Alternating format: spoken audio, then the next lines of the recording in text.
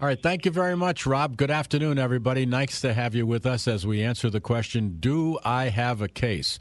And I want you to know that we have lots of questions coming in from all over northeastern and central Pennsylvania.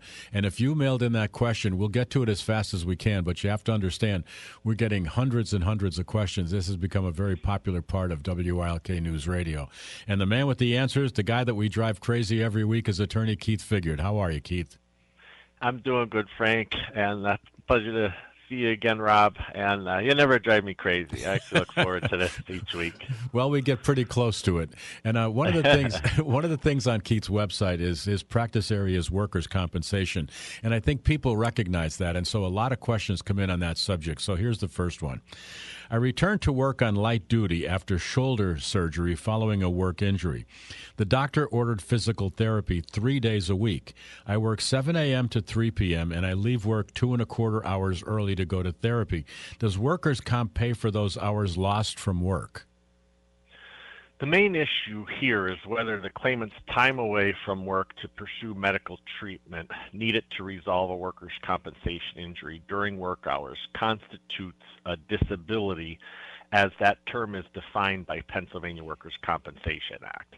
I know that's a little bit convoluted, but that's basically how the act is defined and what is necessary in order to determine whether or not the employer is responsible for paying for that missed time. In Pennsylvania, it has been explained that the term disability links two discrete concepts, and that's a physical injury that results in the loss of earning power. Therefore, a mere physical injury will not, absent specific circumstances, result in the receipt of benefits.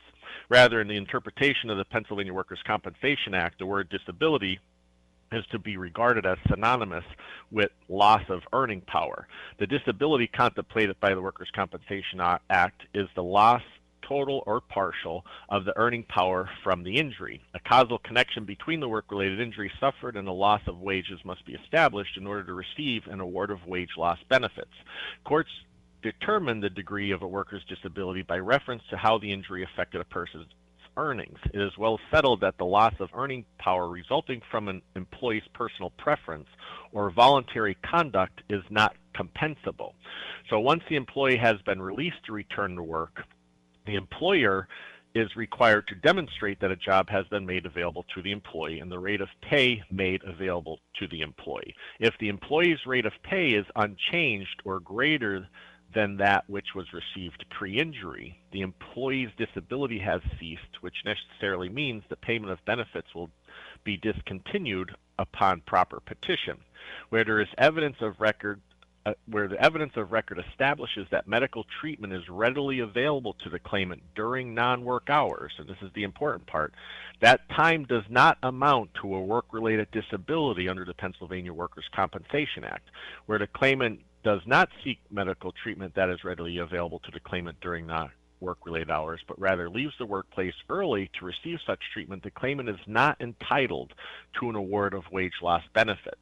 So basically, if the employee is able to treat during non-work hours and they're taking off time during work to treat because it's more convenient, it's not going to be they're not going to be entitled to compensation. Now, I have a case now that I'm dealing with that there's an actual exception to that, where if they're in a union. Now, under the collective bargaining agreement, it specifically indicates not only that the employer is responsible for paying if they have to take off time, and it doesn't designate that they have to try to do it during non-work hours. It just indicates that under the collective bargaining agreement, that if they miss time for treatment, that they're not only to be compensated, but under the CBA, their collective bargaining agreement, they're also to reimburse them for the mileage. Now, that is specific because that's a separate contract that was negotiated for under the union. But under the Workers' Compensation Act, for an at-will employee, if you can treat during non-work hours, you are not entitled to be compensated. Okay, next question is also workers' comp related, and you may need to give us a brief history of the workers' comp law in the Commonwealth. But here it is. I work for a small company of under 20 people. Is my employer required to have workers' compensation insurance in Pennsylvania? In 1915, the Pennsylvania legislature enacted the Pennsylvania Workers' Compensation Act. The statute charges the Department of Labor and Industry and the Bureau of Workers' Compensation with carrying out the administrative and appeal obligations defined in the Act, and specifies compensation for employees who are injured as a result of employment without regard to fault. And that's the importance here as it pertains to workers' compensation, as it's a non-fault claim. Amendments eventually merged the compensation for injuries and occupational diseases into this act. The statute defines the benefits available to Pennsylvania workers, the conditions under which benefits are available, and the procedures for obtaining them. The workers' compensation system protects both employees and employers. I think a lot of people look at workers' compensation and they think it only protects the employees. However, employees receive medical treatment and are compensated for lost wages associated with work-related injuries and disease. There's also a term called specific loss benefits, which is for disfigurement of the head, face, or neck, amputations, crush injuries.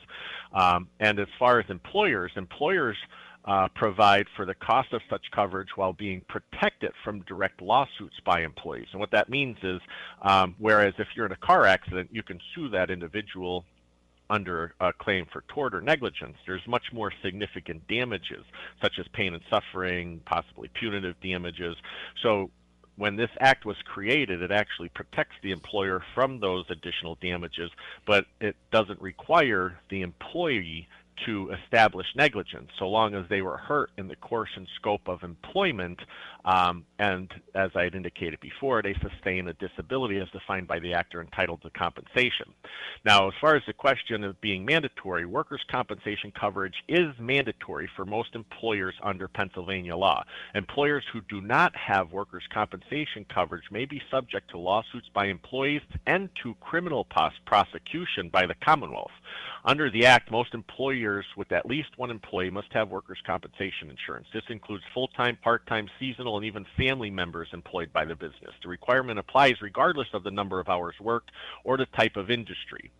There's a very small exception. I mean, to spend a little bit of time, but basically it's like an agricultural worker who works for fewer than 30 days and less than $1,200 in a calendar year. So, I mean, I don't know that many, if anybody, would basically avail himself of that exclusion. But in Pennsylvania, employers can obtain workers' compensation through a licensed carrier. And basically what happens, for instance, when I get, because I've had clients contact me that their employer does not have coverage. And what happens in Pennsylvania is there's a guarantee fund. So once we apply for that claim, it'll come back and indicate that the employer is not covered. Then we have to put the guarantee fund on notice and actually file a claim through them, and that's when the government gets involved. And that's something that an employer does not want to happen, because they're going to go after that employer for all of the costs, and as it indicates, they can even go after them criminally. So the answer is yes, the employer is required. One other thing that I would just to clarify is a lot of times employees or I should say employers try to get out of coverage by saying they have an independent contractor.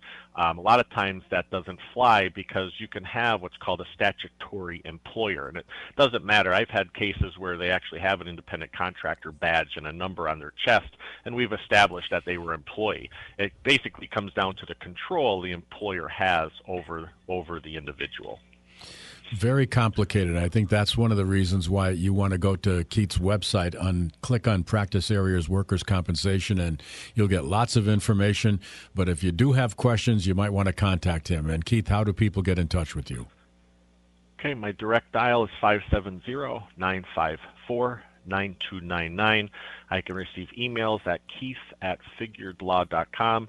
And as you said, Frank, there's lots of information, and I can be contacted through my website at figuredlaw.com.